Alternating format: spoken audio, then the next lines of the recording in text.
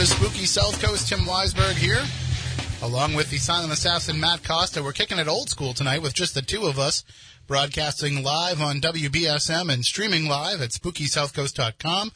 If you're new to the show, you can watch us in addition to hearing us.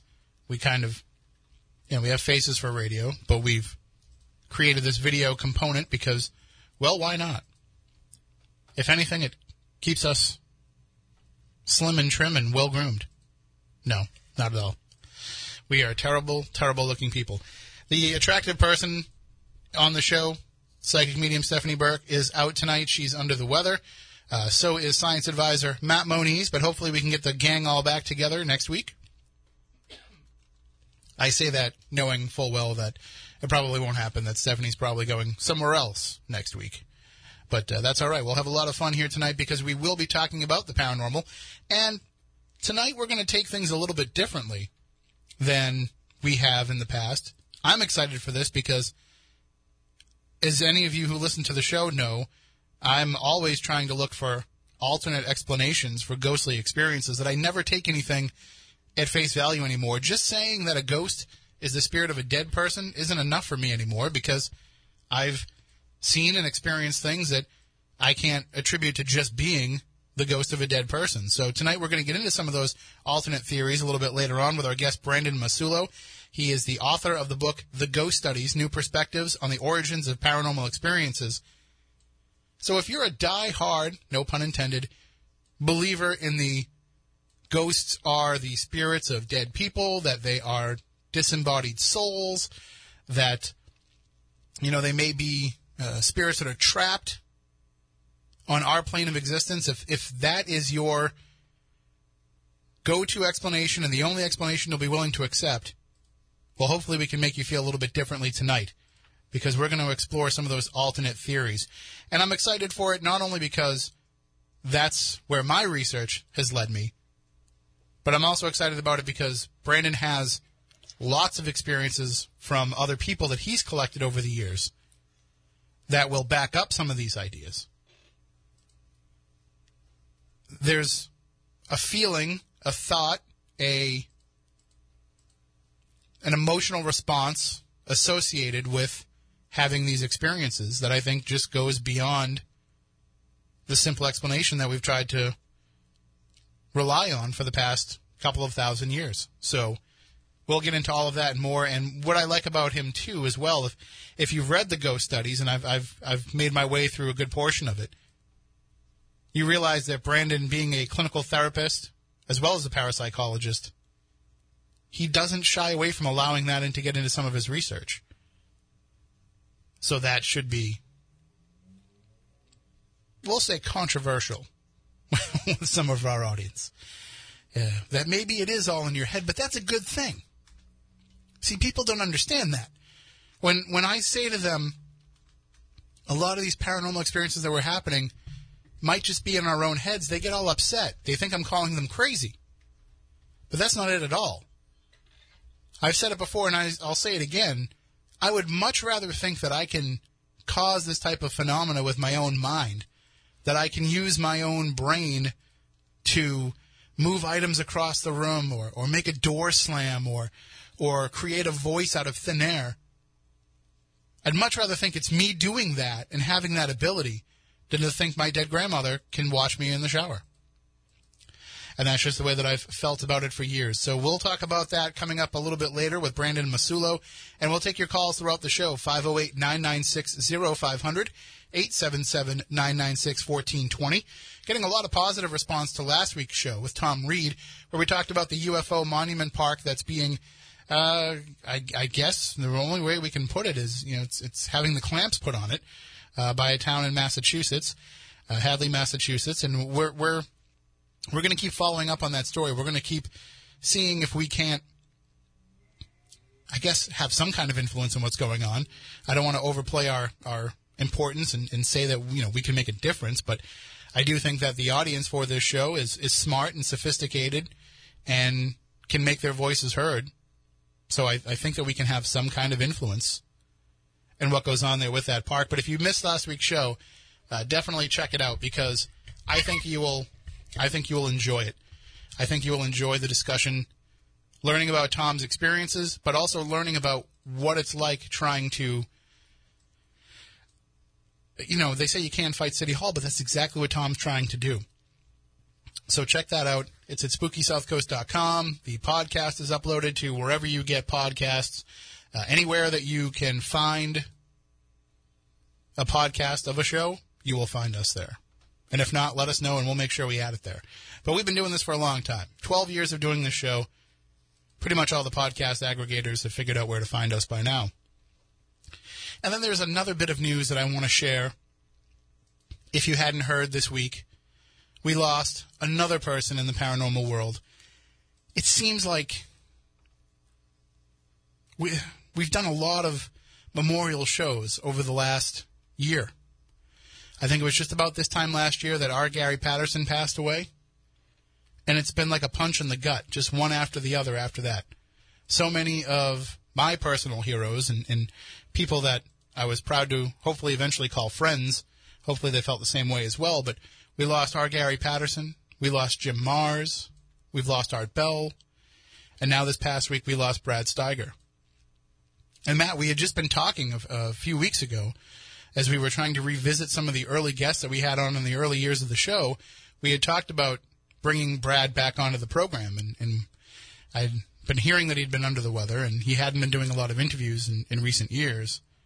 But yeah, right. I mean, I don't think I heard any that I never heard anything that he was under the weather, or I mean, I don't know if they were too vocal on social media, but it was kind of a shock to me. Yeah, I mean, I found out about it from Jeff Belanger, so I don't think anybody really made any kind of big announcement, but it's a shame because we really didn't get the chance to kind of revisit it. And I felt like I kind of dropped the ball on that interview because it was so long ago. I was listening to bits and pieces of it this week, kind of just remembering Brad.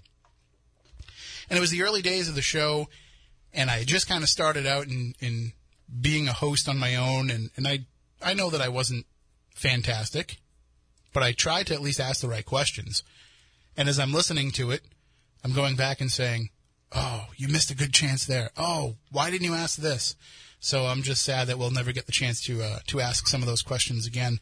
But rest in peace, Brad Steiger, a huge, huge influence on this show, a huge influence in the work that we do, and certainly one of those names that people that are in the know about him. But it's just a shame that he didn't get as much mainstream exposure as some other folks. You know, he's a guy that had been in this for just as long as a Hans Holzer. And he was chronicling things kind of from a different perspective. You know, he was a folklorist at heart. And he was somebody who was looking at these as a story as much as it was an experience. And I feel like that was setting the tone for what a lot of this world of the paranormal has become. We've gone through our phase, and I'll call it a phase, but we've gone through our phase over the last decade plus, where everything started to become about proof. What can we do to prove it? How can we prove to people that ghosts are real? How can we prove to people that UFOs actually come and visit us from other planets? How can we prove that people are getting abducted by aliens?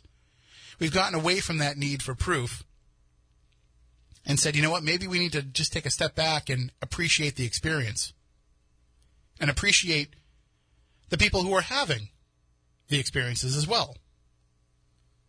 That's the other problem. The other part that's lost in all that is that by looking for the proof, you're discounting the experience that person has had. You're discounting something that could have changed their entire life. We've had people that have reached out to us and said, you know, I've had this experience. It really shook me to my core. Can you come to my house and kind of explain to me what's going on? And you get there and you want to try to find an explanation for it that's, you know, mundane. You want to try to find something that's non-paranormal. And when you do, it's almost like you broke their heart. And I'm not talking about the crazy people that just want attention or the people that are just hoping they can get on their favorite ghost hunting TV show. I'm talking about people who were generally shaken by the experience and think that it should have, and it does have, so much more meaning than it turns out to actually have. And that's what I think Brad never lost sight of. He never lost sight of the fact that when these weird things happened, when these weird experiences, when these weird phenomena took place, it has a direct impact on the person that's experiencing it. And we can sit here and we can throw open the phone lines every Saturday night, and we can listen to people tell story after story after story, and we can sit here and say, we can armchair quarterback it and say, well, did you check this? Have you checked that? Are you sure it isn't this? And we could completely break down their experience without ever having to step foot in their house and investigate for ourselves, and we can break it all down into possible mundane explanations. But if we do that, aren't we really killing the whole reason, the whole hope, the whole belief that made them tune into the show in the first place? That doesn't mean that we have to accept everything that comes our way as being quote-unquote paranormal. But we do have to consider that it's about more than just the experience. It's about how that experience shapes somebody. So we'll definitely be talking about that tonight with Brandon Masulo. And if you want to check out his website during the course of the program, it's hauntedtheories.com. And that's what I like about it right from the start. Theories. He's just putting out theories. He's not saying anything is definitely this or definitely that, because he knows that A, you really can't, and B, it would almost cheapen the experience. It would almost cheapen what has happened to people to try to define it so easily. So we'll talk to him in just a bit. Hauntedtheories.com is his website. If you go to the website, and we'll definitely talk to him about this, the first article that you'll see on the website is his review of Ghost Stalkers, which is the show that I started working on. That's how I started working in television. So he has it's a very, it's a down-the-middle review, but we'll talk to him about that because I think that's, he mentions in the review that it's a lot of paranormal investigators' favorite paranormal shows, and that's something that I found over the years to be true too. But it was supposed to be so much more than it turned out to be. So in a way, I'm also going to apologize to Brandon as well for that. And again, if at any point you guys want to call in with a question or a thought for our guest or in general, 508-996-0500, 877-996-1420. And of course, the chat room is open. We have a full house in there again tonight. Hello to all the bell gabbers who have joined us once again. And Matt, have you noticed that the chat room has taken some odd twists and turns over the past couple of weeks? It's definitely taken a life of its own the past couple of weeks. I mean, we've had some odd conversations taking place in there as well, but it's certainly getting weird. It's interesting. I love it. I like it. And that's why I'm glad that we can go back and look at it later, because there's a lot of stuff I'm going to miss during the course of the conversation that I want to be able to go back and read later on. But, of course, for those of you who are into paranormal radio, this was a very big week. We had the new host of Midnight in the Desert revealed earlier this week on Monday night, and it's Dave Schrader. Congratulations to Dave Schrader for stepping into big shoes and having to follow Art Bell. I mean, there was some time in between there that, we're just not addressing right now. But he's stepping into big shoes, but also he'll take those shoes and he'll walk in his own path with them. So I think people that enjoy that program on the Dark Matter Digital Network, where you can hear this show every week, I think the people are going to enjoy that ride with Dave, who is a consummate professional as a radio host, and that show will benefit greatly from not only that, but from the fact that, like our guest tonight, Dave is somebody that doesn't take things at face value and is willing to explore alternate theories and alternate ideas. And that's how we grow as people. Doesn't matter if you believe in any of this stuff that we talk about. Doesn't matter if you believe in ghosts one bit. If you can listen to a show and hear the stories and the theories and the experiences that are being presented and walk away from it saying, you know what? I don't really believe in that stuff, but he makes a good point. Maybe that just opens your mind up about other things. So we'll certainly be talking about that with our guest, Brandon Masulo. And I'm going to have Matt get him on the phone. I gave you the paperwork that has... Okay. So he's going to get him on the phone for us. And again, 508-996-0500. If at any point you guys want to jump into the conversation as well. I think it's going to go down all kinds of interesting paths tonight. This is the kind of guest that I've wanted to have on for a long time. Somebody who's willing to say that there's got to be more than one explanation for what's happening. There's got to be at least more than one path to research to try to figure it out. And I'm going to keep an eye on the chat room as well. Normally Stephanie would be here keeping an eye on the chat room, and Moniz is pinch hit when she's not around. But tonight I have it open to my right, and I can see a little bit of it, and I can see some of it here and there. I am battling a little bit of, I guess, allergies. If it's that time of year, I don't know. But I've got a little bit of a tickle in my throat. Have at it with the comments based on that. I may be stopping to take a drink of water every now and then, but we'll soldier on because that's what you do when you want to talk about such topics. You just keep going. You don't stop. So we will certainly do that. I also want to let you know, too, as well, that if you go to our website, SpookySouthCoast.com, I'm just going to throw out some quick plugs real fast. We do have some events that are coming up that we are promoting on the site, some Spooky South Coast events. We have our upcoming event at the Smith Harris House in Niantic, Connecticut.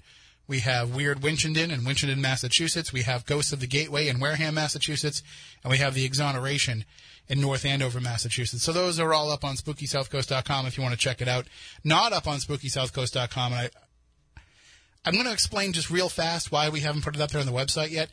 We do have the Wicked Waters Cruise available for anybody that wants to go on a cruise with myself and Stephanie and Porter from Haunted Towns.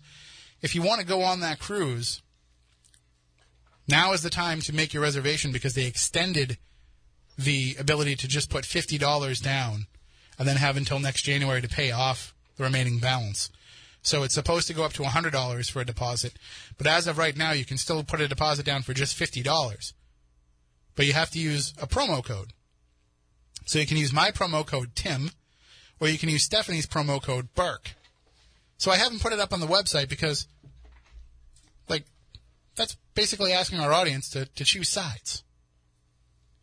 Do you want to use Stephanie's promo code or do you want to use my promo code? So I haven't put it up there yet. But it will go up there, and you will have to choose sides, I guess. But if you just go to wickedwaterscruise.com, you can put whoever's promo code you choose in the box. But you really should put Tim, because it's only 3 letters. It's easier to spell than Burke. That has what? 5 letters. So that's 2 more letters that you have to type. You don't have that kind of time. No, I'm just kidding. Put in whichever promo code you want. Either way, whichever one you choose, you'll only have to put $50 down to reserve your spot. WickedWatersCruise.com. But hurry up and act on that because the deposit price will be going up very soon. Okay, that's the plug portion of the show. Now we're going to move into the actual discussion with our guest, Brandon Masulo. He's a clinical therapist, a parapsychologist, and an author residing in Northeast Ohio. Fascinated by paranormal phenomena for more than 20 years, Brandon has been a participant in and featured speaker at numerous paranormal forums and events. He studied psychology and parapsychology at the University of Edinburgh in Scotland, and his research has been cited in numerous parapsychological journals, articles, and mainstream books. He's joining us tonight to talk about his book, The Ghost Studies, New Perspectives on the Origins of Paranormal Experiences, and we welcome him to the show now. Good evening, Brandon. Are you with us? Yeah. Hi, Tim. Hey, there you are. Yep. And here I am. We're so glad you could join us. And I'm sorry for the short notice, but I was just scanning through the internet looking for some alternate ghost theories this week, and I found your site, and I saw the book, and I thumbed through a little bit of the online sample, and I said, this is the guy. This is who I've been wanting to talk to without even realizing it for a long time now. Well, I'm glad you found me. Well, thank you for joining us. And, of course, I go to your website, hauntedtheories.com, and as soon as I go there, what do I see but a review of Ghost Stalkers? Yeah. Well, I wasn't that bad. You were not at all. No, not at all. Yeah. But as soon as I saw that and I read the perspective that you took into it, I said, this guy's got it. He understands. He knows what it's all about. So, but I do feel the need every time I see somebody that talks about, mentions how much we talked about portals and demons and all that kind of stuff. I feel the need to say that was the network. That was not our intention. Was it? Oh yeah. Okay. Oh yeah. Since I put that article up, I've actually had a couple social media conversations with John Tenney as well, and I knew he was an intelligent guy, but sometimes when you talk to him just one-on-one, you realize how intelligent he is. Oh, right. He broke things down for me. But he didn't put me in my place, but he gave me a different perspective on how the whole show and how all that stuff works. And what's great about him is he'll never say that you aren't entitled to your opinion, and he'll probably agree with you on a lot of the criticisms that you have. And that's what I like about him is he's like yourself, an analytical thinker at all of this. He's not somebody who just regurgitates things that other people have been saying for 20, 30, 40 years of ghost research. He's looking for his own answers, and that's why I'm kind of sorry that we didn't get a chance to go down that path enough with what we were doing on that TV show. Yeah, I know not everyone read the article, but it was towards the end. The last two episodes were really getting interesting. The beginning part was a lot about portals and portals and portals. But the last two episodes were getting into some human dynamic stuff, consciousness. So it was really going towards a place that I was really interested in. And I guess I'm kind of sad it got canceled, but, it is what it is. We've toyed with the idea of bringing it back in some fashion, especially where now Nick Groff, who is the producer of that show, has the Haunted Space, and he has his own online, basically, network. So we've toyed with the idea of maybe doing some specials. So. Oh, okay. Yeah. And then we don't have to put in the P word or the D word, because then we control the content. That's right. Yeah, I would stay away from portals and vortexes and all that other stuff. Well, the funny thing is, though, is it's valid to mention it. It's valid to talk about it as a possibility, I think. And a lot of the things that we experience, especially, we live in an area that's called the Bridgewater Triangle, where there's a high level of high strangeness. So it's worth discussing the possibility that there might be a lot of different phenomena that are tied together somehow. But to just have to keep hammering it home to the point where the viewers have turned it into a drinking game is just a little overkill. Yeah. It was, I think they mentioned portals or vortexes 55 times in 44 minutes. I think that's what I counted when I did my stats on the show. I'm glad I didn't play the drinking game then. No, gosh. I'd still be drunk if I played that.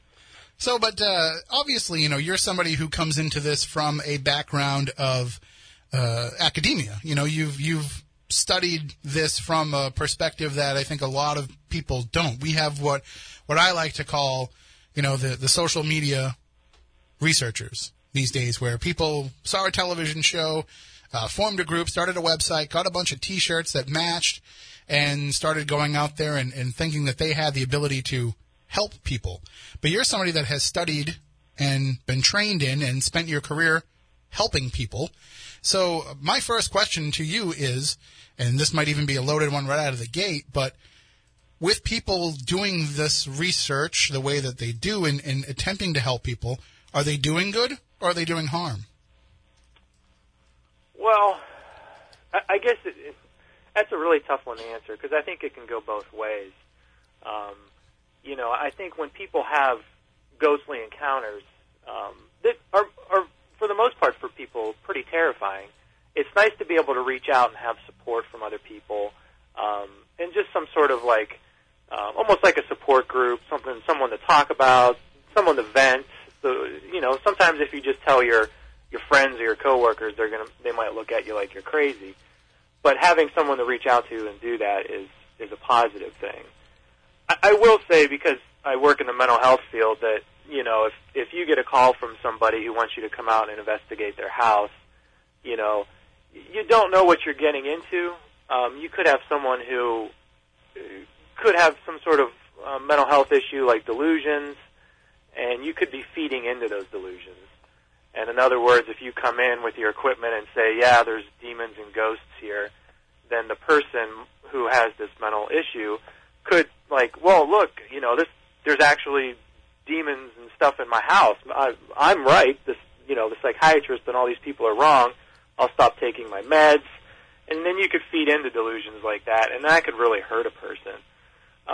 So I'm kind of on the fence. I do like how it shifted away from going into people's homes and doing these investigations, and it's kind of gone towards going to public haunted houses, like prisons and things like that. Which I feel a little better about. Yeah. I think it's better, and you don't want to go. I would be nervous to go into people's houses, because you're dealing with so many variables when you do that. Mm-hmm. That's been my thing for a long time. I will get people that will send me private cases if they want me to check out, and I will if it's somebody that I know and I trust and I know them already. But generally, I have no interest in going into a stranger's home. I don't even like to go I don't like it when I go to a yard sale. I'm a big yard sale guy. I don't like it when I go into their yard sale and they're like, oh, there's more stuff in the basement. There's more stuff in the garage. I'm like, no, I'm good in the driveway. Thank you. Yeah, let's stay out here. Exactly. And it's just, there's too much going on. And I think for someone who's not really, trained in how to manage crisis if it happens, you could be really out of your league in a way. The other thing, too, is a lot, you'd mentioned that you don't understand, you don't know what issues people may have when you're going into their home. We've tried for years, and especially in the early days of doing this show, for there to be kind of a standardized list of questions that an investigator should ask a homeowner if they are going to go into their home, or, just anybody that they're getting involved in researching their case. And it's for more than, if it's for helping them as opposed to just going out and having your own experiences. And one of the things that we've always pushed for is that you should ask what type of medications that people are on. And don't be afraid if you go into their home. It's almost like it's not an invasion of privacy to open their medicine cabinet if they're putting you into this position to help them out, because you need to know these things. And so as much as you want to walk around with your Hans Holzer book and your, picture yourself ghost hunting and all these other research manuals that you may have for what it is that you're doing out in the field, you should also have the big book of pills as part of your research. And you should know what it is that people are taking and how it could be affecting their lives and maybe causing some of these manifestations. Yeah, and I think that those are legitimate questions to ask. But, sometimes people just might not answer them, or they might not tell you the truth. That's the other thing. Right. You got to trust the person. But, I have seen cases where, people have gone into the house and things have actually worked out to the positive, like they found, overwhelming electromagnetic fields or, some sort of abnormality that could cause long-term health effects. So I've seen positives come out of the situation as well. Because I think even if you have a caseworker or, a professional go into the house, they're looking at certain things when they ask their questions. They're not looking at the environment and how that can affect a person. Mm-hmm.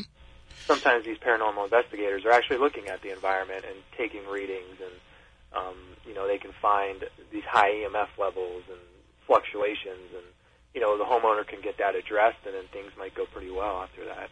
I mean, there was a case that my co-host Matt Moniz, who's normally here, but he's under the weather tonight, he got a call for a case, and he called me and he said, listen, I know that you've never gone on a quote-unquote demonic case, and he's using that term as the way that the person is describing it, not the way he would.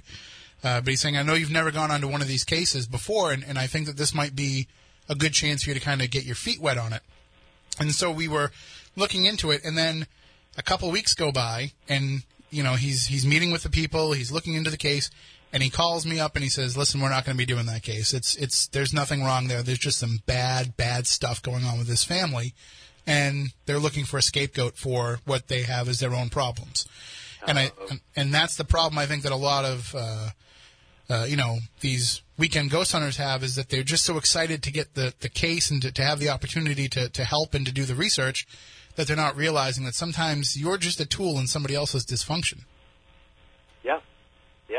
They're looking to blame it on you or externalize their problems onto something that's not there. it's not my fault that I have erratic mood swings and I punch walls and I have anger issues. It's the ghost's fault, the demon's fault, something like that. Sorry, I'm just. You think I'd be better at working in radio at taking directions silently? But Matt was telling me to up the audio a little bit. How's that, Matt? Is that what you're looking for? Good. Okay. It's normally I'm on top of things, but I'm just getting into the conversation so much here that it's affecting my ability to produce.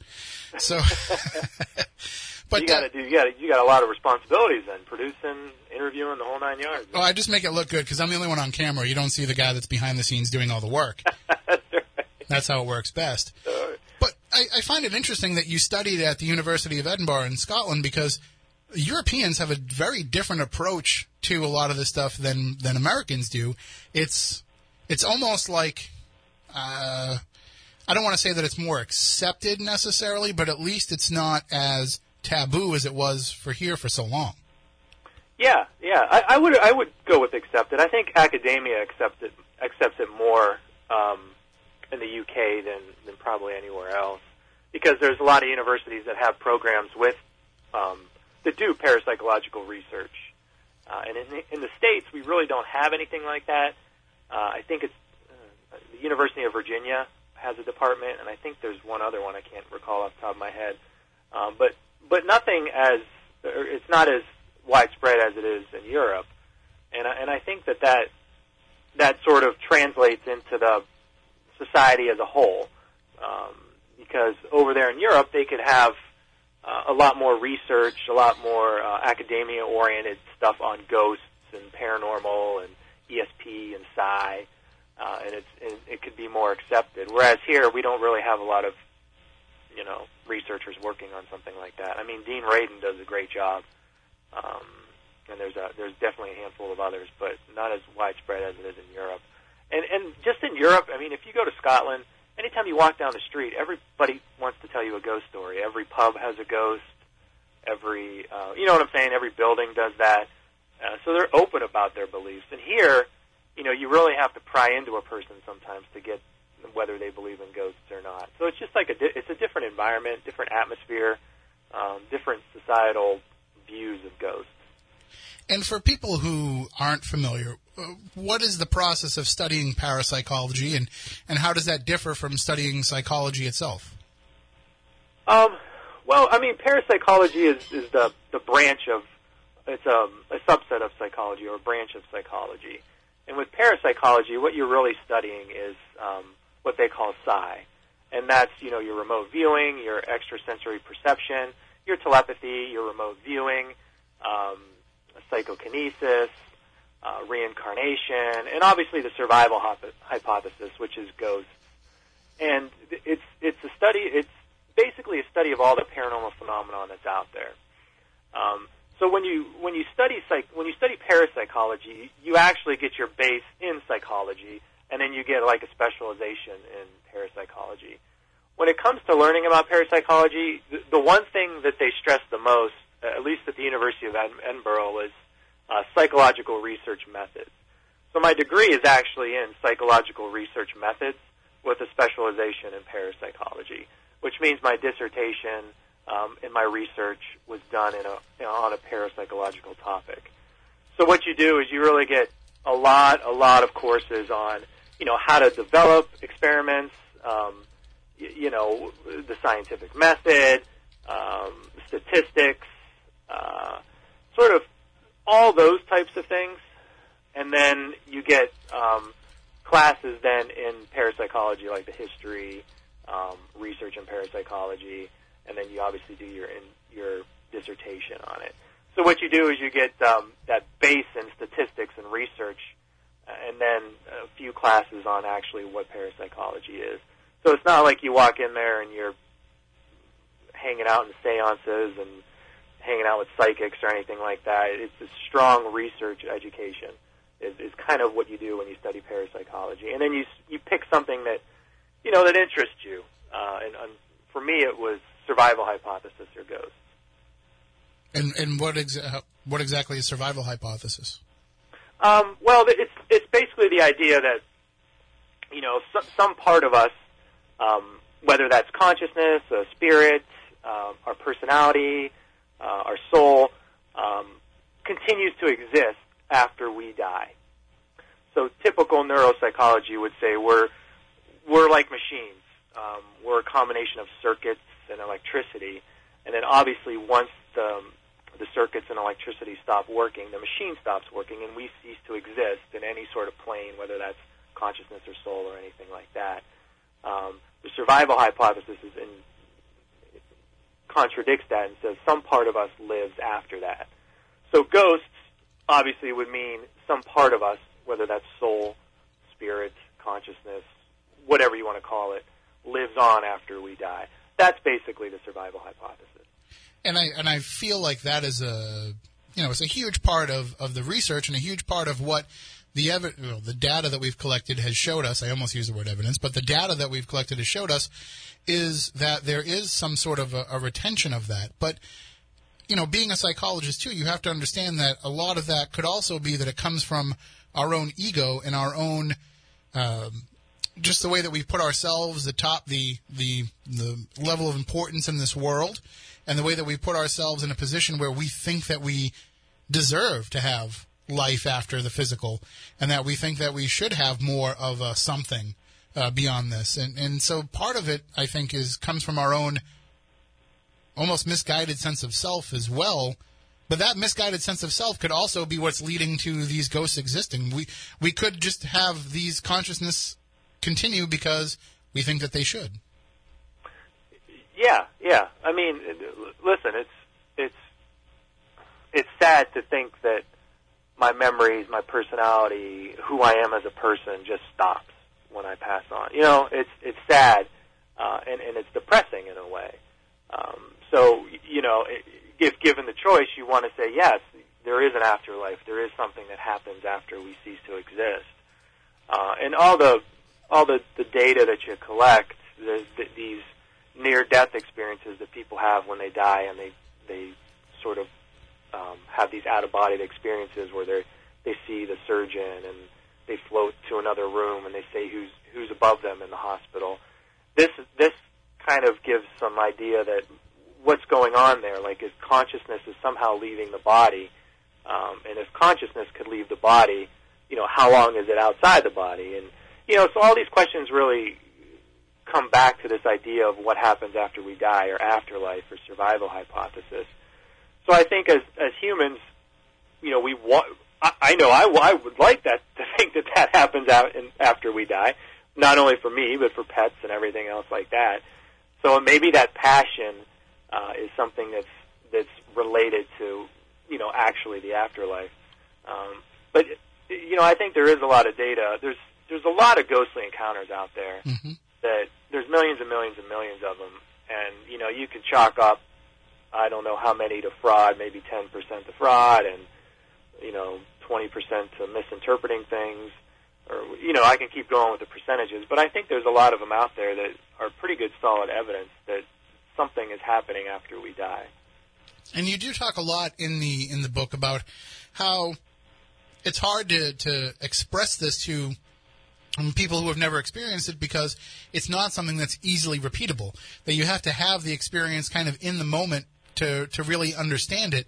And I think that if you look at the people who go into this field, the people who go into doing this research, or the people who are just hobbyists that want to go and buy a ticket to a ghost hunt, whichever path you're taking, you're putting yourself in a position where you can have these experiences on a repeated basis. You are having them on a repeated basis, and you will experience these things because it is out there. But that is a catch-22, because as you put yourself into those experiences where you can actually experience them, then comes the expectation of having that experience. So how do you differentiate as a psychologist between, something that is an actual event and something that was just somebody anticipating an event and maybe overthinking it? So that's that's the $1 million question. How do you validate an experience? When we think about things, we think parapsychology is completely different than psychology.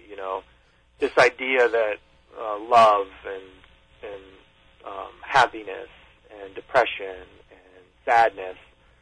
These are concrete, real things, but you know, a person's personal encounters with ghosts are not concrete, real things. But the idea is they're kind of the same. They're both subjective experiences that people report. Anytime you read a research article in psychology or counseling, I shouldn't say anytime, a fair majority of the time, it's based on questionnaires. And questionnaires are just subjective perspectives. People fill out a questionnaire. You know, on a scale of 1 to 10, how depressed are you? 10. Then you do the therapy, and then they ask on a scale of 1 to 10, 4 weeks after you do the therapy, how do you feel? And then you circle a 3. Well, his depression went down. So the research and the statistics that they're drawing from those types of research articles is all subjective. It's a subjective experience.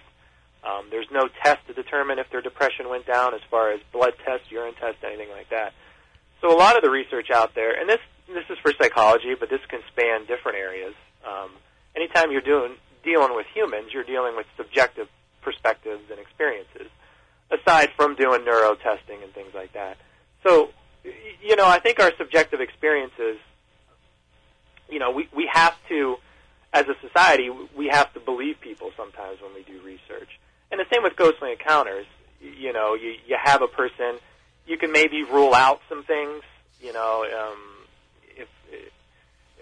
if you have two people witnessing the same thing, you could probably rule out some type of hallucination. Mm-hmm. You know, so there's things you can do to rule stuff out, but you can never 100% know that this person had an actual genuine experience. I just think in technology right now, we're not at that point. You know, maybe in the future, I always say this because people ask me, you know, what's it going to look like in 20, 30 years? Are we still going to be having no answers to all these questions? And I think that things are getting better as far as paranormal experiences and parapsychology and validating some of these experiences. But as technology gets better, I think, Craig, I mean, we carry our phones around with us now, and we can determine our blood pressure and all this other stuff. I think maybe in 30 years, we might be having our phones with us 24/7, so when someone actually has a spontaneous paranormal experience, something could happen on the phone. They could record the person's EEG or heart rate or some neuro stuff, and then you could sort of correlate those experiences with true, or that data with true experiences, and then you're going to get more consistency, and the variables are going to get smaller and smaller, and then you could actually have some sort of consistent data to correlate with a paranormal experience.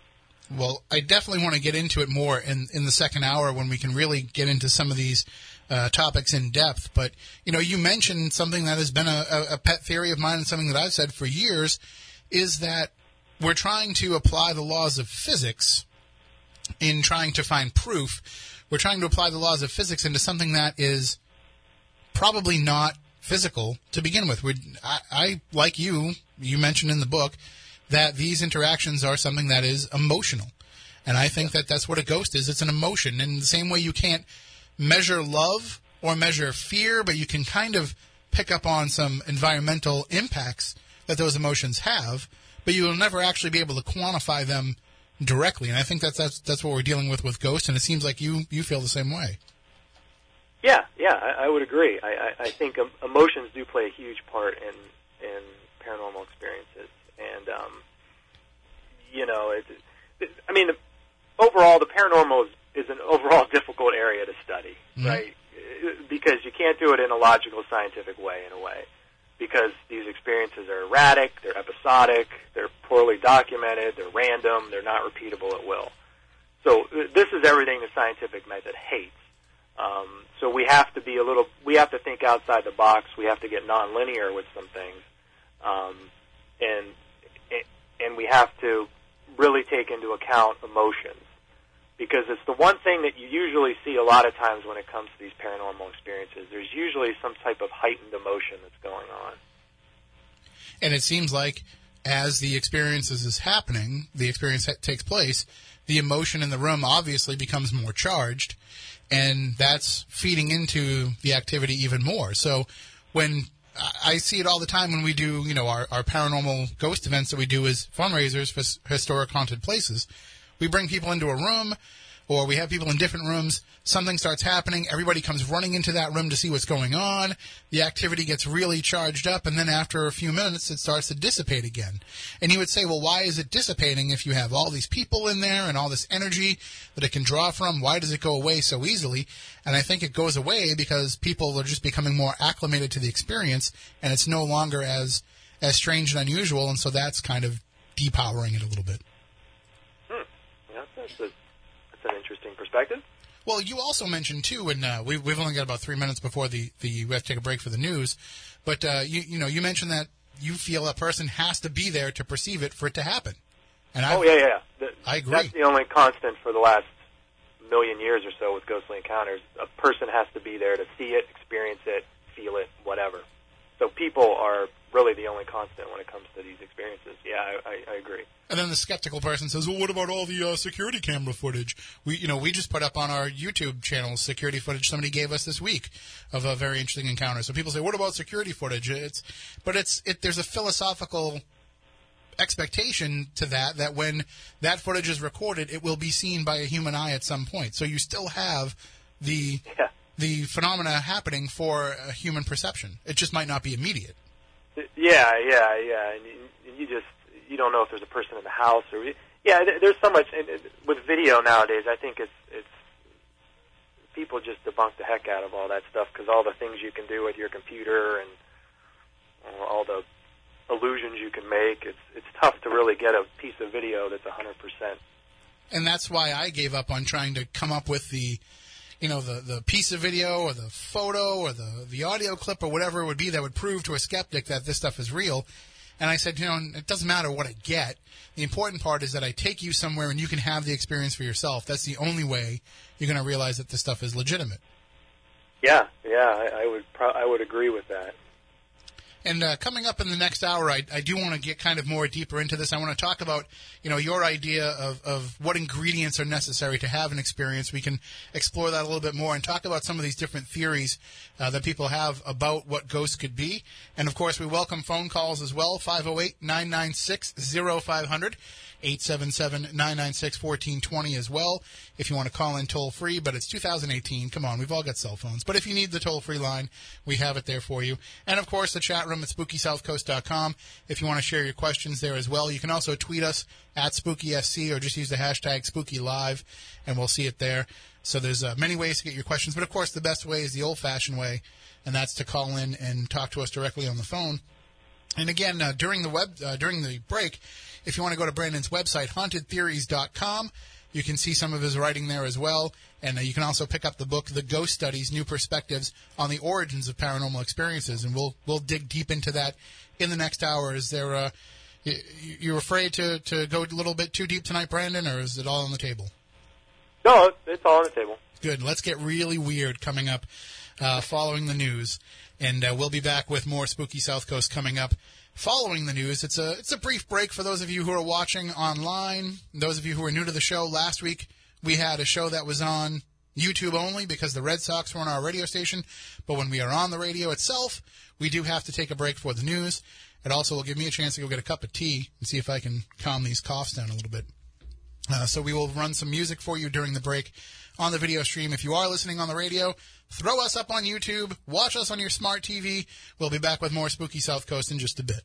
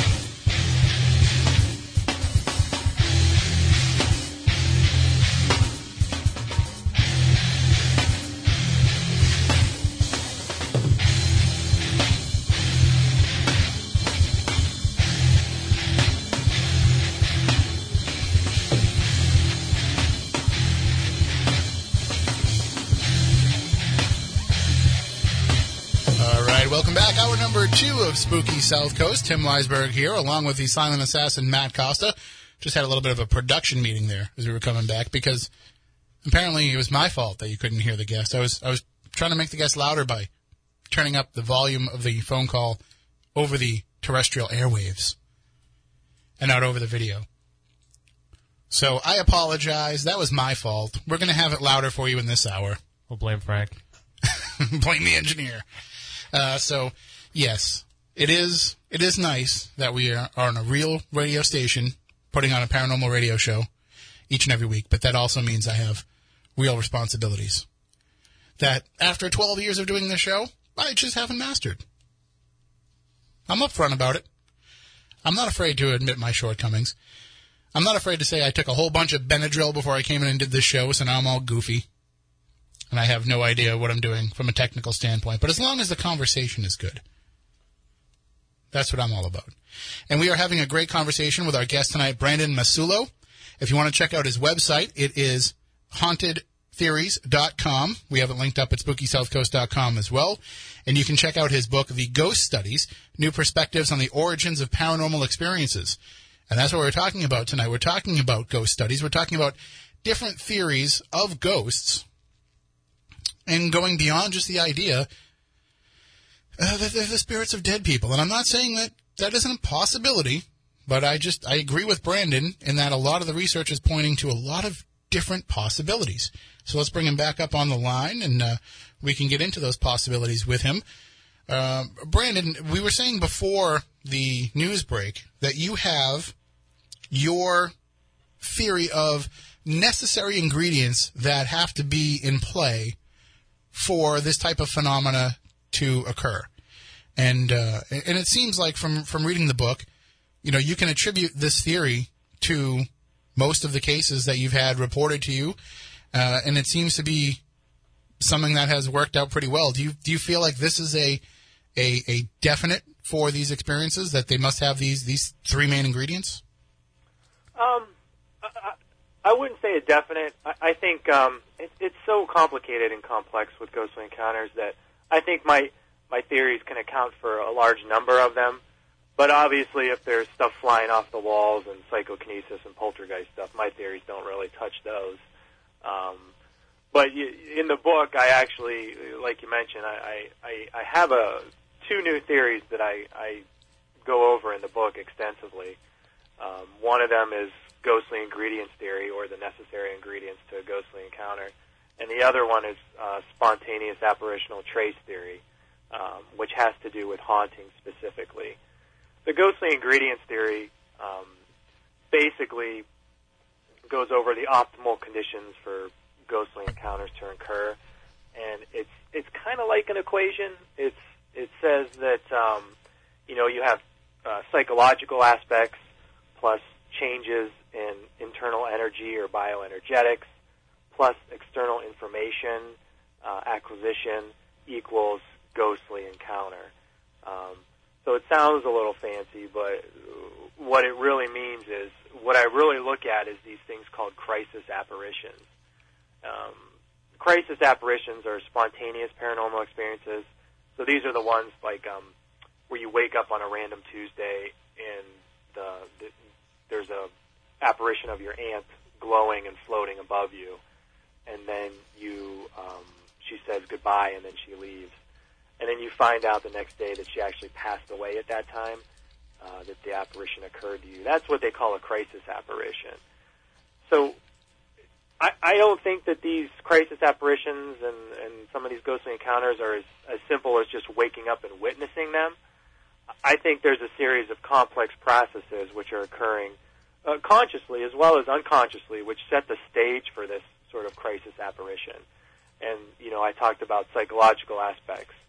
Psychological aspects or emotions, they've always been linked with paranormal phenomenon, and this goes back to the work of the early SPR, Society for Psychical Research, and it goes back to Carl Jung, Eleanor Sidgwick, Louisa Rhine. They all believe that heightened emotions are necessary for paranormal phenomenon to occur.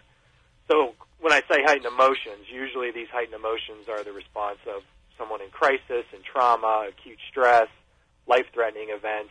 What they do is, in a way, they cause an explosion of emotional distress and turmoil that sort of reverberates throughout the entire body, and that affects us mentally and physically.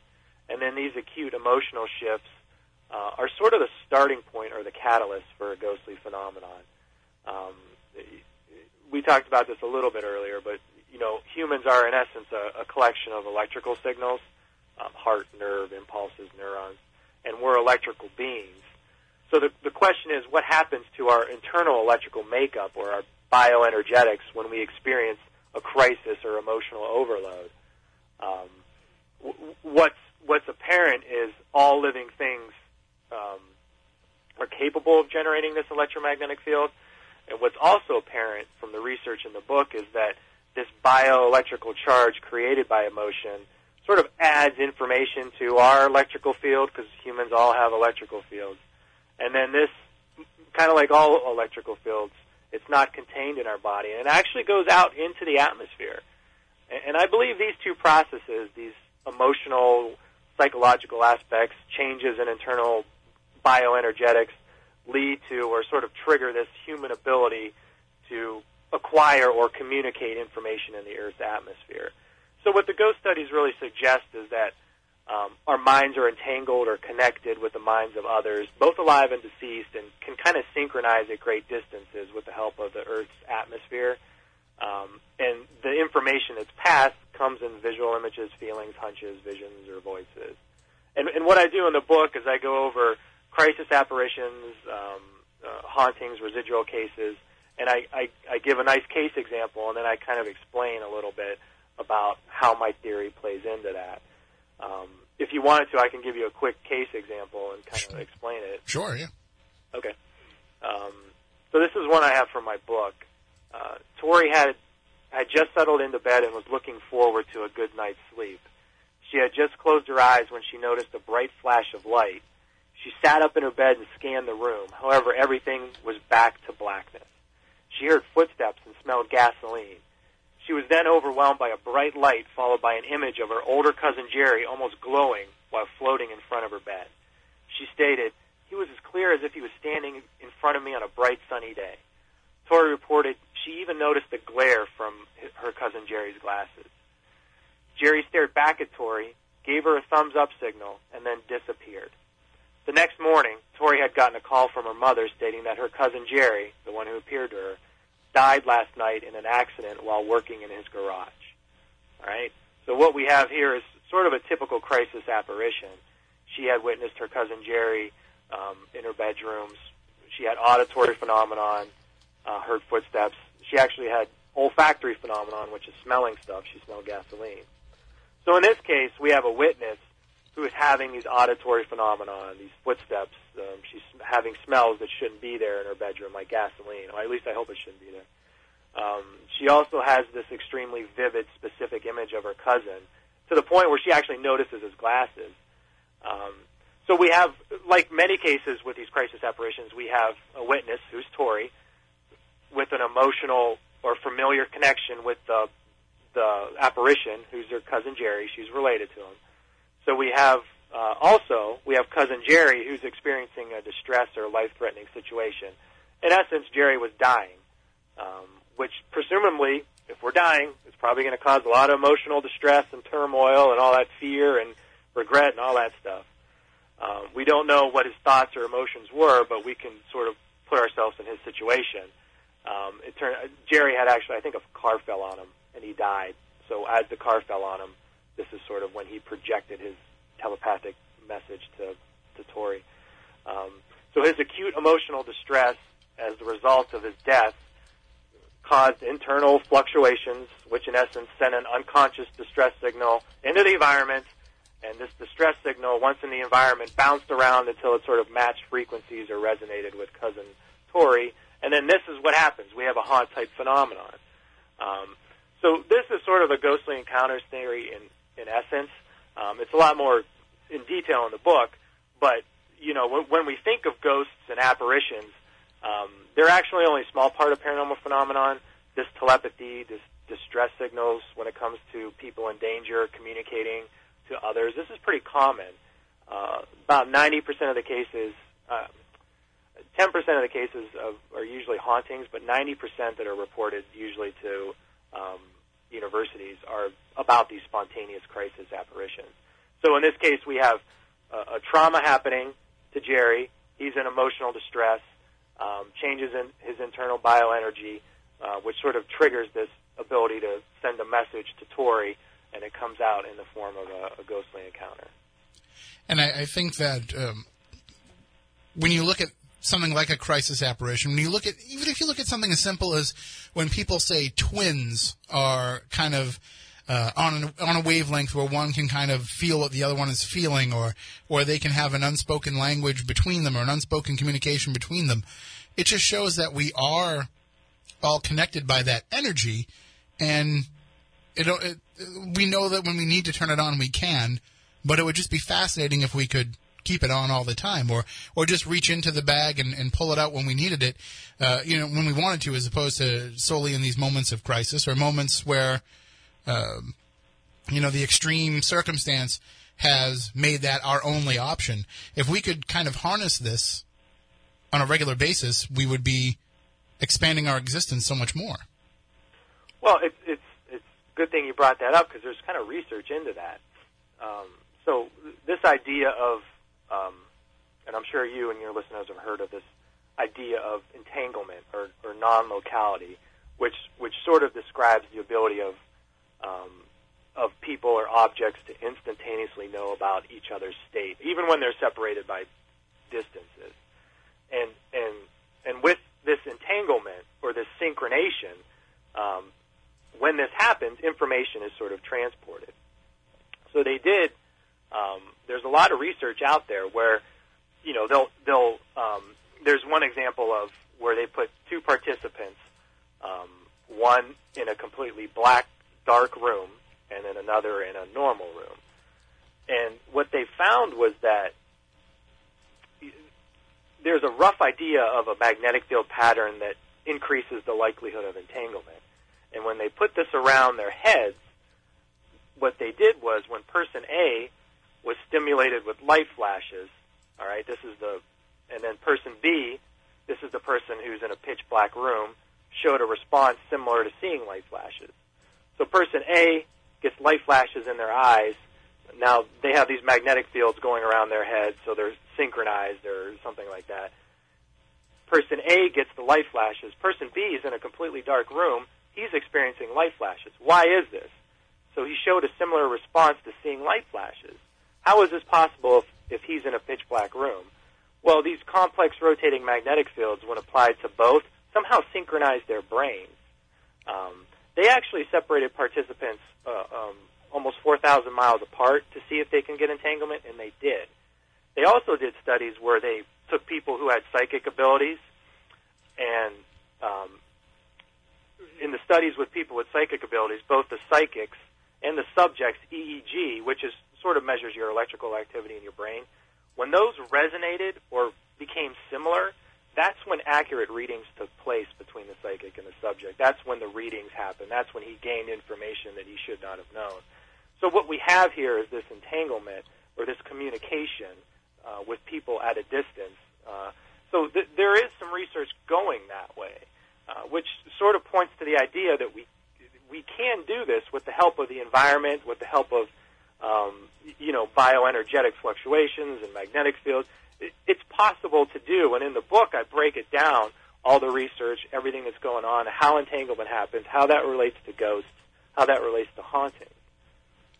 I wish that one of my usual co-hosts, Stephanie Burke, was here. She's a psychic medium, and you talk about in the book the idea that people are giving off these energies and kind of tapping into that, and I wanted to pick her brain a little bit on, if she thinks that it's entirely, you mentioned the idea that it's in the book that it's people that are giving off these impressions. So it's not so much that somebody might be visualizing your dead grandmother appearing before them, but it's the fact that you are putting out this impression of your dead grandmother for that person to perceive. And so I kind of wanted to get her take on what she thinks about that, because that, I think, is, that's pretty much key into a lot of these hauntings that we have is, we're going into a place that, say we go to the Lizzie Borden house, which I go to all the time. It's 20 minutes from our studio, and people are encountering the Borden spirits there all the time. That's who they're running into every time that they go there. And if the factors are there to have a particular haunting, then why wouldn't there be other spirits that are there as well? Why would it be theirs that they continuously interact with? And I think it's that same idea, that it's because we, the living, are projecting out those spirits because that's who we're expecting to run into there. Yeah, and I think that when you talk about the Borden house, you're talking about hauntings or sort of like residual things, whether it's residual or intelligent hauntings that occur. And those are a little bit different than like a crisis apparition. So crisis apparitions usually happen one time, and the people are usually linked somehow, right? Like I see a vision of my dead grandma. The reason I did that is because we're linked. In hauntings, it's a little bit different, but you're right. It's actually kind of the same. If and I have a lot of these case examples in the book. If I go to a haunted location, what I could be picking up on is this sort of telepathic distress signal that's been lingering around the house for a number of years. So if we go back to that example that I talked about, Tori and Cousin Jerry, if let's say 100 years in the future, I buy Tori's house and I'm sitting in the bedroom and I start smelling gasoline, and I start seeing images of this guy with glasses, kind of giving me the thumbs up sign, right? So this is 100 years in the future, after Tori and Cousin Jerry after Tori had this crisis apparition. Now I bought her house. I'm in the house. I'm having apparitions of this guy smelling gasoline. It's not so much the spirit of Cousin Jerry that I'm picking up on, but I'm sort of resonating or picking up on this telepathic distress signal that was sent between Tori and Cousin Jerry 100 years ago that I'm picking up on. So it's kind of like a modified version of an imprint theory or a stone tape theory. Mm-hmm. The only thing is it's not so much the environment that I'm picking up, it's more the telepathic distress signal that was sent years ago. So in the Lizzie Borden case, you could have this communication that occurred that somehow you're picking up on 100 years in the future. It is fascinating to me that we talk about some of these theories as being, new ways of thinking. And some of them are, the idea, quantum mechanics is something that's relatively new in terms of applying it to this research. But in a way, a lot of these theories were thought about, 100, 150 years ago with the SPR too. They were looking into some of these alternate possibilities. They weren't just taking everything at face value. And so if you look at it like that, 100 years later, we're still not sure. It's almost like we're putting a limitation on ourselves to be able to figure out this problem. There's something getting in the way of actually figuring out how this all happens and how we can continue to have it happen. Yeah. Well, what's amazing is the book came out, I want to say it was like I'm not going to get this right. I think it was like 1860-something. The Phantasms of the Living came out, and that was a 600-some cases of spontaneous case examples of ghostly encounters. And in the book, telepathy is a huge part of how they explain it. So that happened in the 1800s. Kind of got away from that for a while. And I think that, because ghosts, there's a number of theories on them, but ghosts kind of got away from that popularity or pop culture sort of viewed them more as spirits and you have to solve the problem, and then they'll go into the light. So it kind of moved a little bit towards that, and then this whole EMF and energy thing happened. But now what we're finding is some of this stuff all is correlated. And now there's research out there showing that, we go back to the telepathy and the phantasms and some of the theories from the 1800s, and now we're sort of seeing somewhat science saying, validating some of those beliefs that happened in the 1800s. So it's really taken a huge 180, if you want to think about it like that. It is,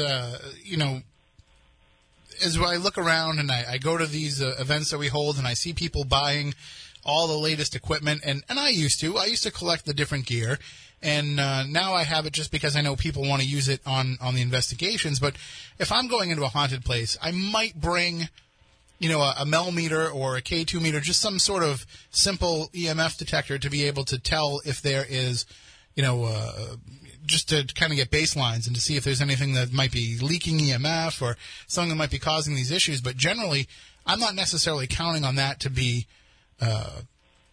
proof that there's a spirit present anymore, because I sometimes will sit at my house with my K2 meter and put it on the table or put it on my desk and just sit there and think to myself, make the light go, make the light go, make the light go. And it might take hours and hours of it sitting there thinking about it, but after a while, I'll get a couple little blips on the readout. And so I think that if you have enough people that are in a haunted place that want to have something happen, we could be the ones that are influencing this. So, just the bioenergy alone, I think, can explain for a lot of these experiences that we have on investigations that don't go anywhere.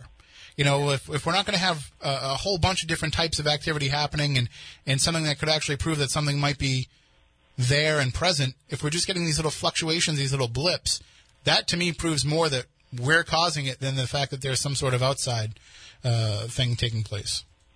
Yeah, and I think in the 70s there was the Philip experiment, mm-hmm. and the Philip experiment was a bunch of people got together, 5 days a week for 2 or 3 years, and essentially they created a ghost. So they became so linked or resonated that they were able to sort of manipulate the environment around them and made tables move and all kinds of stuff happen. Just with the ability, the human dynamics of the situation, which is kind of what you're talking about there, sort of that psychokinesis or mind-moving objects type situation. There's a lot of human dynamics that happen in anything that we do. There's human dynamics involved that, we can't really measure. And a lot of these things that we have, the K2 meter is notoriously flawed, if you want to think about it like that. It wouldn't be $35 if it was really, highly sensitive. Yeah, if it's not really something an electrician probably wouldn't rely on a K2 meter. Right. There's more sophisticated things out there. I think there's a role for all these things, the EMF meters. I think there's a role that electromagnetic fields play in paranormal experiences. So, I would agree with you, taking these things on investigations, I think there could be benefits to it. But my advice would be to make sure you don't get all your information from the TV shows, and make sure you come up with sort of your own baseline readings and standard protocol for how you use these types of things. Because, I could walk into a Lizzie Borden house cold and blind, and my meter's going to go bananas. That doesn't mean there's a ghost there. It could mean numerous other things. It's so funny because people do rely on what they've seen on television to kind of direct them, and how that's their how-to manual and how to use the equipment that they order online. They see it on Ghost Hunters, they see it on Ghost Adventures, they want it, and so they order it for themselves. They bring it home and they say, "Oh, I'm just going to use it just like just like they use on TV," because they don't come with an instruction manual. And so you're going into these haunted places and you're trying to use it the same way that you do on TV, not realizing that presentation was created by an editor and not necessarily by the investigator. That they might say, well, here's how it works. Like John Tenney, you mentioned earlier, is a perfect example. He can tell you all the pros and cons of each piece of equipment, and they're going to just take one part that he says and put that into the episode because that helps the narrative of the story that they're trying to tell. So you don't get the complete cross-section of what's good and what's bad. So people are running around with K2 meters thinking that every blip on the radar is a ghost, as opposed to being, just the fact that you moved it too fast. Yeah, and that's, it's sad, but it's entertainment, and of the 10 million people who watch Ghost Adventures, maybe 1,000 of them are actual paranormal investigators. The rest are just people who want to be entertained. So the majority wins in those types of situations. But for those people who are really interested in paranormal, you could just easily type in, research articles nowadays on Google Scholar, and you could pick up ways about how academia is really using EMFs. There's a lot of research, and I mention it all in the book. I have a whole chapter on EMF research, and there's people who take EMF readings in haunted locations, and they kind of tell you how to do it in a way. I mean, my research at Mary King's Close in Edinburgh, I use an EMF meter, and it's definitely how I use it is not the standard, but it's different than what you're going to see on TV, and probably a little bit better.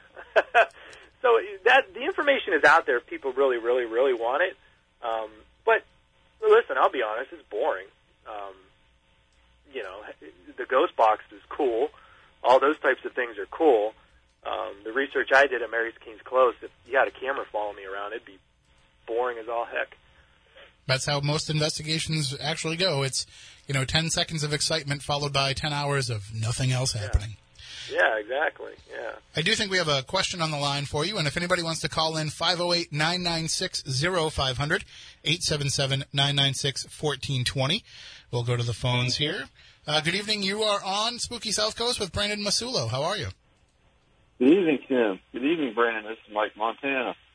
Hello. How you doing? And I'll take the answer off the air. I just wanted to know, you may have discussed this earlier, but I kind of caught the show at the last about 30 minutes after the show started. My question is, what is the difference between a shadow person and a ghost? I have seen a shadow person.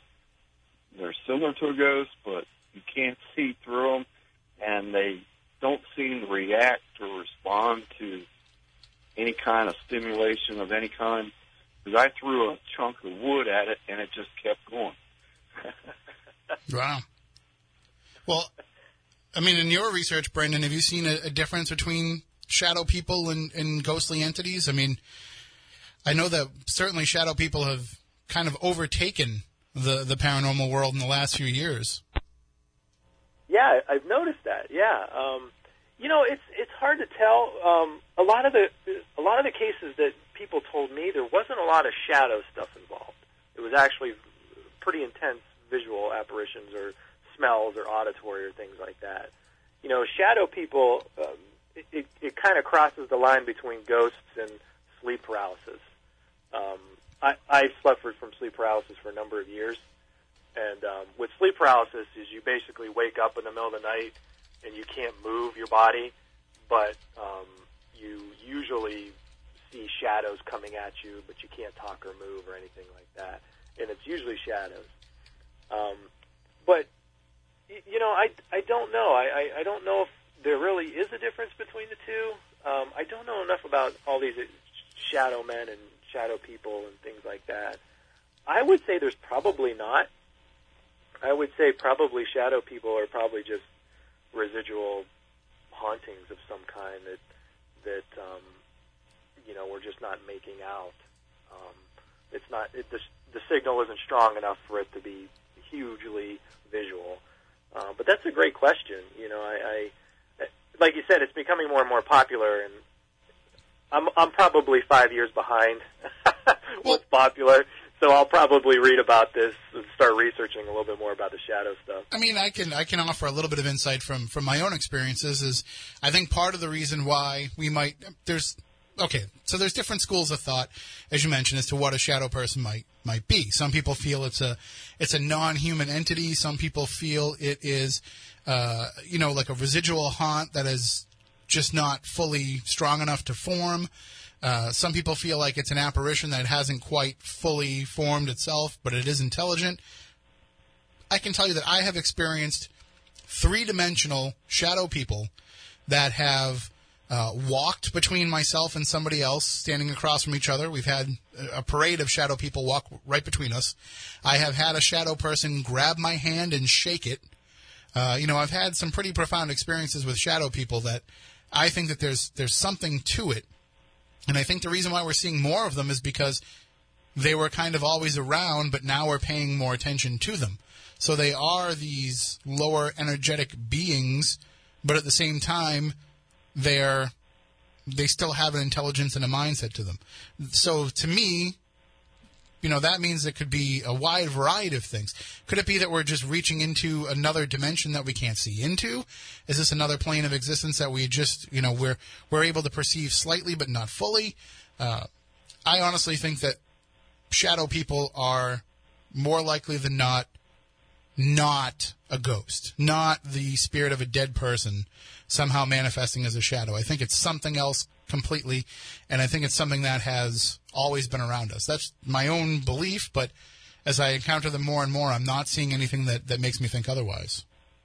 But if the shadow, if it's like another dimension type thing, you mentioned like tactile, you felt like it touched you or grabbed you. Oh yes, absolutely.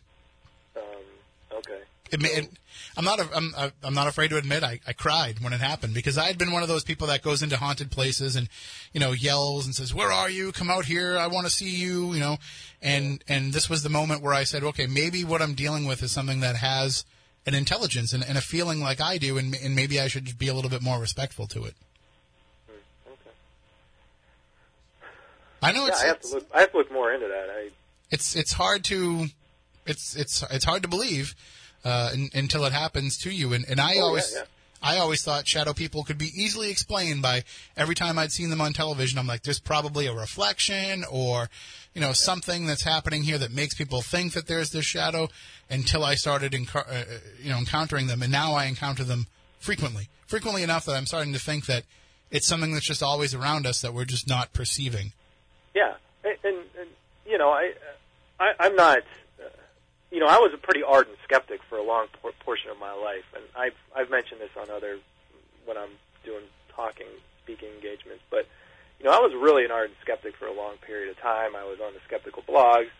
I never had a paranormal experience, so I was really hesitant to believe people who did. And I found that once I stopped trying to explain these things, and I just started listening to people's experiences, and just taking in these subjective ghostly encounters, that's when you really start understanding the phenomenon better than maybe reading just research articles or skeptical blogs or ways to debunk things, because you get so focused on ways to prove somebody's lying that you miss the actual experience that's such a awe-inspiring, fantastic, mind-melting experience that's going on. And so stepping away from that and, like you said, experiencing things or listening to things and being open to things, I think moves people more towards understanding these ghostly encounters. I mean, I can tell you that I've done a lot of events, a lot of investigations with Jeff Belanger, and Jeff has a saying, a story that he tells every time that we have an event and we're telling people to be aware of their surroundings. He talks about the people who he's seen with his own eyes are walking around with their faces buried in some kind of a device, staring at some sort of a screen or some sort of a piece of handheld equipment while activity is happening right in front of their face, but because they're not registering anything on that device in front of them, they're not even paying attention to what's happening, 2 feet away. And that's the key to this whole thing, is the experience part of it. Yeah, and 99% of the ghostly encounters that people have told me, they're usually by themselves, usually in a calm environment, whether that's just kind of sitting in a room looking at a computer, or sitting in a room reading a book, or getting ready to go to bed, something like that. So they're almost in a meditative state. You don't have ghostly encounters when people are in clubs or at football games, or you know what I'm saying. So usually when you're sort of not really focused, but sort of meditative, relaxed, comfortable, usually alone, that's when these paranormal experiences tend to happen. If you're buried and you got meters beeping and screaming and ghost box going,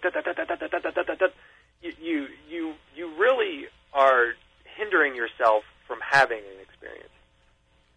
Yeah, it's the need to quantify it should not override the need to experience it.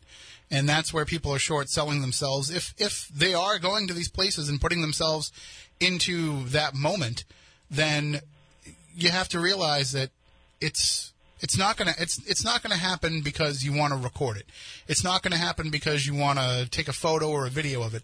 It's gonna happen because you want to interact with it, or it wants to interact with you, and that is like replay hauntings, residual hauntings. They don't get me excited anymore. To me, I've accepted that happens and that's there. I want to have an intelligent two-way interaction so I can try to figure out what this is and why it happens. Mm-hmm. Yeah. I mean, I know that's the ultimate goal. Yeah.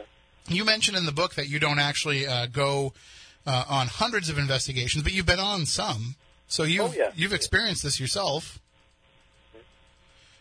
When you go, what's kind of your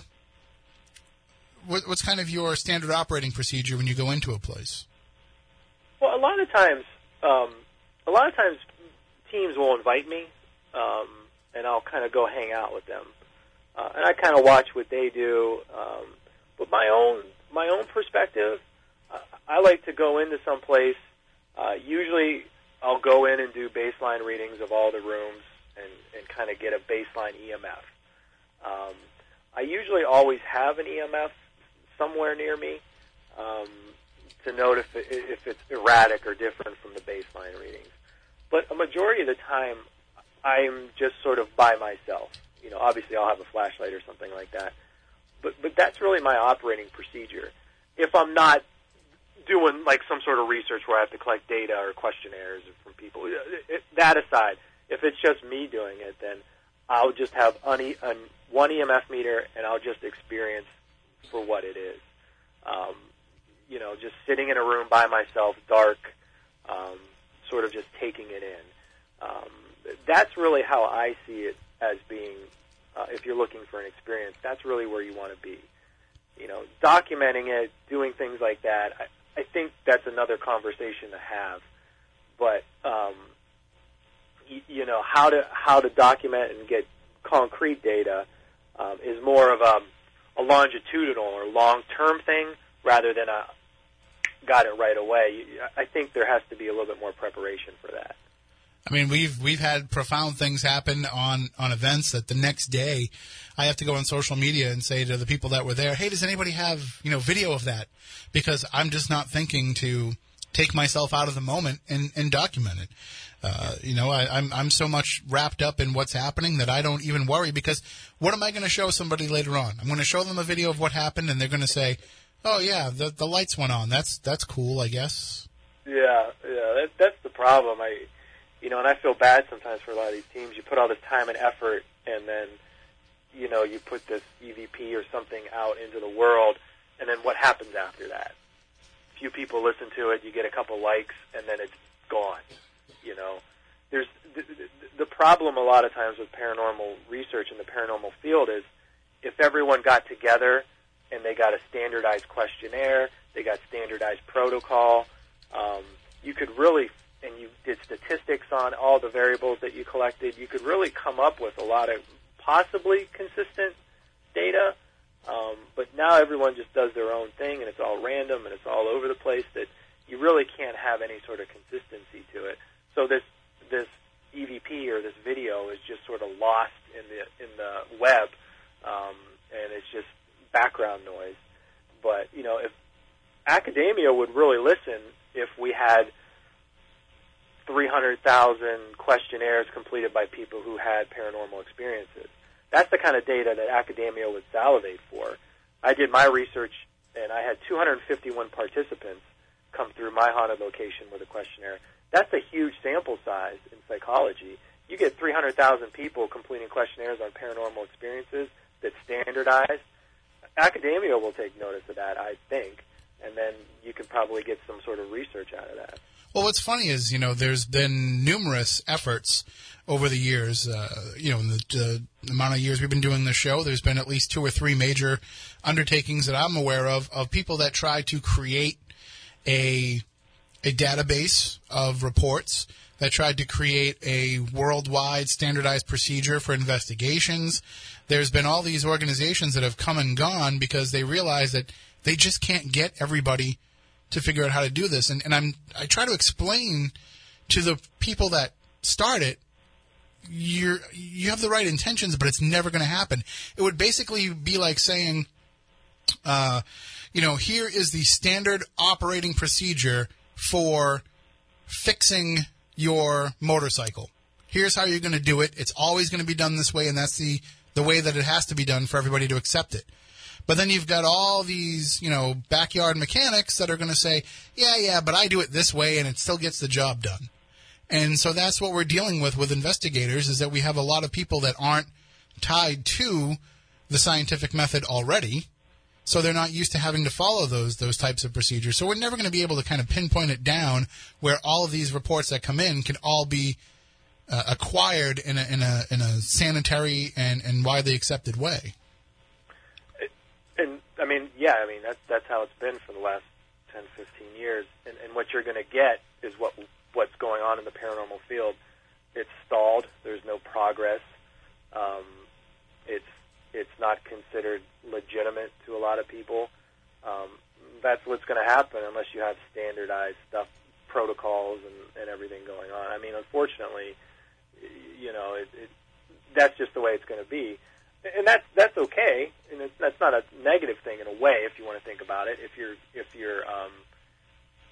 you're out just to prove things for yourself or get experiences for yourself, then that's okay. But if as a field you want to move it forward, there's, like you said, there's got to be a lot of changes to it. You can't have the backyard kick a door open, throw a ghost box in, and run around instigating or whatever. You know what I'm saying? There's got to be something to it. It's boring when you take something as cool as ghost hunting and you turn it into structured questionnaires. Well, that's the thing, is you're taking a moment of adrenaline, because that's what a lot of what we're dealing with is. As much as people want to say that they're into this for the answers and for the research, you're also into it because you like that moment, that aha moment, that moment of adrenaline when it actually happens. And as you write about in the book, the adrenaline is part of the process. It's part of what's going on. But that's what I think a lot of people get into it for. And the more you bog it down with process, then it takes away the allure of that adrenaline rush. It does, and that's fine. I think there's a subset of the field that probably wants to move it forward in that way, and there's a subset that doesn't. But does one dictate the other? I don't know. I've been sort of on the outline of the paranormal for a while because I've been doing the academia part of things, and now I'm sort of more enmeshed in it since the book came out, because I'm at these conferences, I'm getting invited by these teams to go places. So the more I'm into it, the more I sort of not only see the benefits, but I also see some things that can improve. And one of the things that could really help is a lot more skepticism, but not an overabundance of it, and certainly not cynicism. But skeptics do play a role in what it is that we do. There has to be some accountability for what it is that we are trying to present to the world. Yeah, and that's true in any field. And you put a research article out there, you're gonna have people that tell you what you can do differently or to improve it. How you take that criticism or suggestions or is up to you. But yeah, skeptics would play a huge role in things. I feel too that the other issue is overwhelmingly, people are still afraid to talk about their experiences. They're still afraid to share them because of the stigma. People who are into this topic like to think that it's more mainstream than it's ever been, and that's certainly debatable. I mean, you can go back to the era of spiritualism when it was probably far more accepted to talk about ghosts than it is now, but we like to think in terms of at least our modern existence. We're at a time when people are at their most comfortable sharing this stuff because of its proliferation in the media. But people are still afraid that there's that correlation of, they always start off explaining an experience with, you're going to think I'm crazy, but And you're somebody that actually has a background in knowing if somebody is, pardon the expression, crazy, but you're able to kind of separate that, the idea between mental illness and experience, and I feel like that's a lot of what's missing from the research that people are doing. Yeah. I mean, in the book, I have a whole chapter on not everything is paranormal, and one of the things in there is, mental illness versus experience. It's now, if we look at how it was 30, 40 years ago, it's probably, you're looked at less crazy if you have a paranormal experience than then. But, I know that even going in work and in family situations, when someone talks about having a ghostly encounter, it's, sometimes there can be some, what do you think about Susie's experience? That was kind of weird, right? Mm-hmm. You sort of still get that type of thing in the environment, in the world. Until, my family never really talked about ghosts. I put this book out, and then as soon as the book got out, literally I gave one of my first prints to my grandma, and then she's telling me an experience of telepathy. I'm like, where's this been for 94 years? You never mentioned this Right. before. Now, all of a sudden, because I wrote a book about it, everyone wants to tell me about it. So they feel comfortable with me. It's still uncomfortable. There's still a stigma associated with it. I used to go to a psychologist myself, and, when I started doing this show and getting involved with these kind of topics, and we quickly went from talking about me and my problems to him presenting me a bunch of, stories that other people had told him and experiences that he had had. And at first I started to think, this is just some sort of way, like some sort of reverse psychology to kind of get me to think about myself and my own issues. And then I just realized, no, he's basically just using me as a sounding board to share these experiences and tell them what they could be or couldn't be to tell other people, and which may be very uncomfortable. But I can imagine. But you're paying them too, right? Right. But then the insurance company was, so thankfully I only had a $20 copay.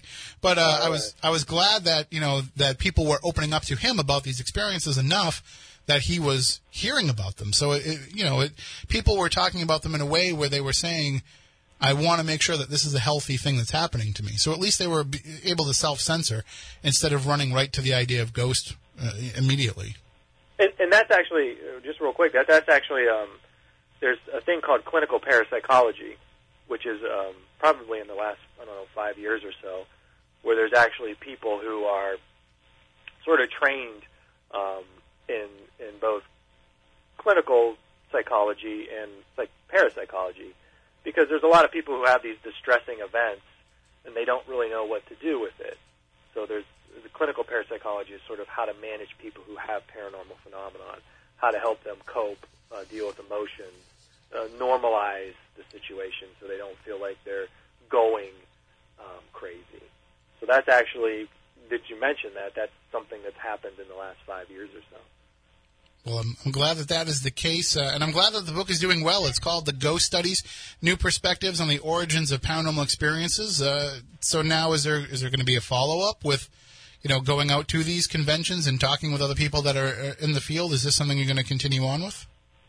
Yeah, it's been great this past year. I've met so many people at these the paranormal conventions and these speaking engagements that I've gotten about 2 or 3 new ideas for new books that I'm sort of working on right now.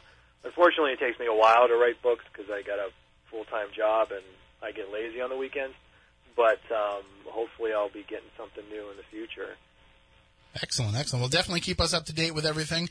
Again, Brandon Masulo, his website is hauntedtheories.com. You can follow him on Twitter at Haunted Theories. You can find him on Facebook, Haunted Theories. There's also, is there an extra S in Haunted Theories on Facebook? I think there might be. I think you're right. All right, because I saw it with an extra, so I just want to make sure so that people are finding it correctly. And, of course, you can get the book on Amazon. Again, it's called The Ghost Studies, New Perspectives on the Origins of Paranormal Experiences. Brandon Masulo, thank you so much for joining us tonight and for giving us some alternate theories, and we look forward to talking with you more in the future. Thanks, Tim. It was real fun. And I'll keep an eye out for your review of Haunted Towns as well. That's one you wrote as well? Yeah, that's me too. So. Oh, that's on my radar now. All right. Thank you so much. Have a great night. You too. Take care. Again, Brandon Masulo, hauntedtheories.com is his website if you want to check it out for yourself. Hey, Matt, our buddy Ross has a show coming up we want to let everybody know about. Do you have the details on that? I can bring that up. All right. Well, while you're doing that. I know it's called the May Banger, and it's in Syracuse, New York. Syracuse, New York. He gets around. So we had them on a few weeks ago talking about a few months ago talking about paranormal stories in rock and roll. So you can check out that previous episode. While Matt's looking that up, I just want to let everybody know about Parabox Monthly. They have silk screen soft style T-shirts that are super comfortable, that actually have puzzles built into them. Codes, ciphers, riddles, numbers, images, other hidden gems. So you can actually explore the design and put the pieces together to figure out where to go next. And you can get these from Parabox Monthly on a month-to-month plan, a 3-month plan, or a 6-month plan. No contracts. You can cancel anytime. And if you sign up now, you can do so using our code SPOOKYLIVE and get 10% off. Ghosts and haunted locations, UFO encounters and aliens, folklore and legends, cryptozoology, urban legends, all available from Parabox Monthly. Just go to paraboxmonthly.com, use the promo code SPOOKYLIVE, save 10%. And Matt, do you have the details on that? I do. May 16th, it's called the May Banger. It's going to be at the Spark Contemporary Art Space. It's 1005 East Fayette Street in Syracuse, New York. Show starts at 7 o'clock. It's a heavy metal show, so anybody in the area of Syracuse wants to go out and check it out. I believe Ross is playing with his band and some other like really great bands of the area. All right. Well, we'll share that out on Facebook too, so that everybody can catch it on the Spooky South Coast Facebook. So just look us up, Spooky South Coast on Facebook, Spooky SC on Twitter. We are all over the place. Find us, follow us. Until next week, stay spooktacular.